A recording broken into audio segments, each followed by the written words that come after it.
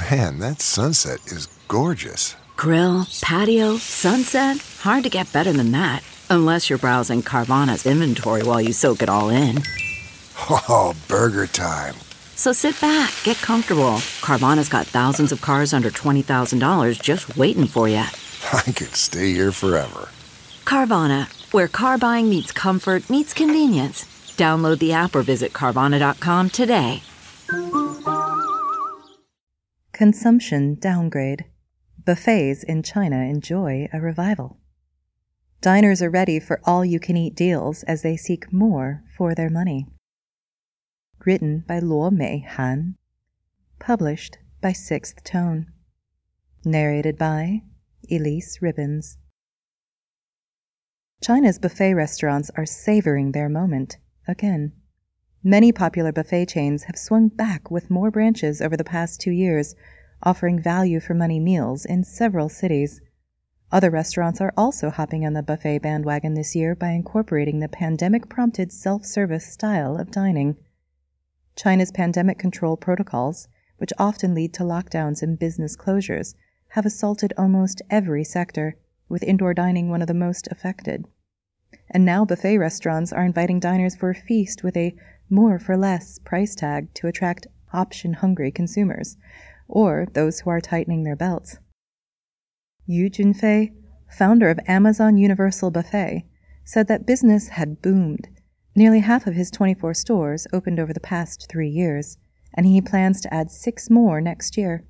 In 2021, footfall at his restaurants rose by 35% year-on-year, about 10% more than the pre-pandemic levels.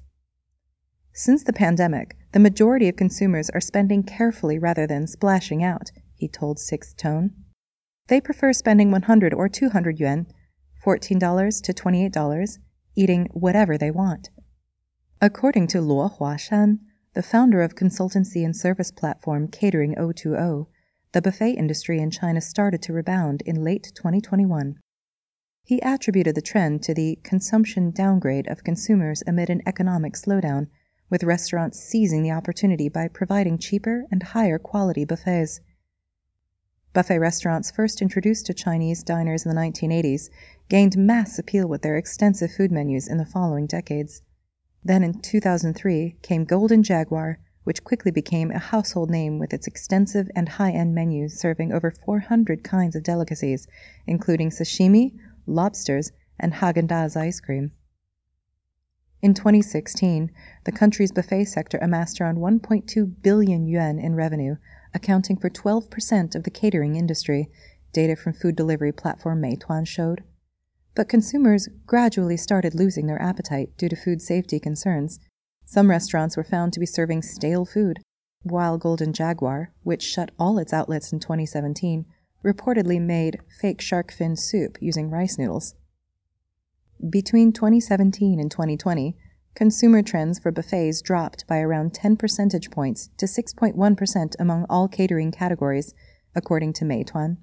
By then, China's food industry and consumer tastes had also diversified, and the rising disposable income, it rose by 29% between 2016 and 2019, of consumers meant they had countless options to satisfy their taste buds. And then, COVID-19 hit.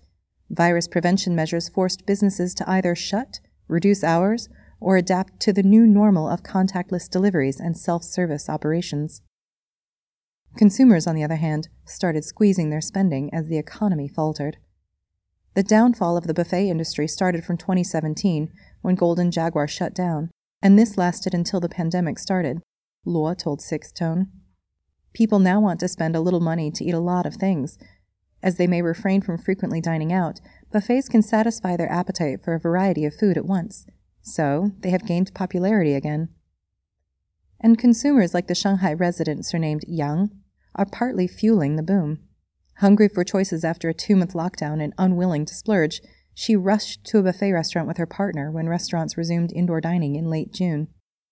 We were confined to our homes for quite a long time and wanted to taste everything all at once and in one go, Yang told Sixth Tone. Both of us gobbled up at least 24 plates of beef, which took the waiters aback. With buffets now making a comeback, they've also evolved with time. Some restaurants are offering trimmed-down selections, while others are offering specialized food items, considering it to be a win-win situation for both business owners and consumers.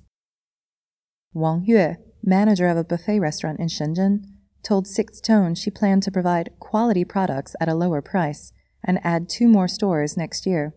She said consumers were willing to spend a modest amount of 98 yuan on 80 types of Southeast Asian delicacies. Previously, customers preferred to visit a buffet restaurant for special occasions like holidays, eat as much as they could, and not go again for a long time, Wang said. Now, some of our regular customers come to us 4 or 5 times a month. Our price isn't an issue for them. And her business is among the several outlets that have thrived during the pandemic years, even as many others continue to suffer. Big Pizza, a pizza buffet founded in 2002, opened nearly half of its some 200 restaurants since the pandemic began in 2020.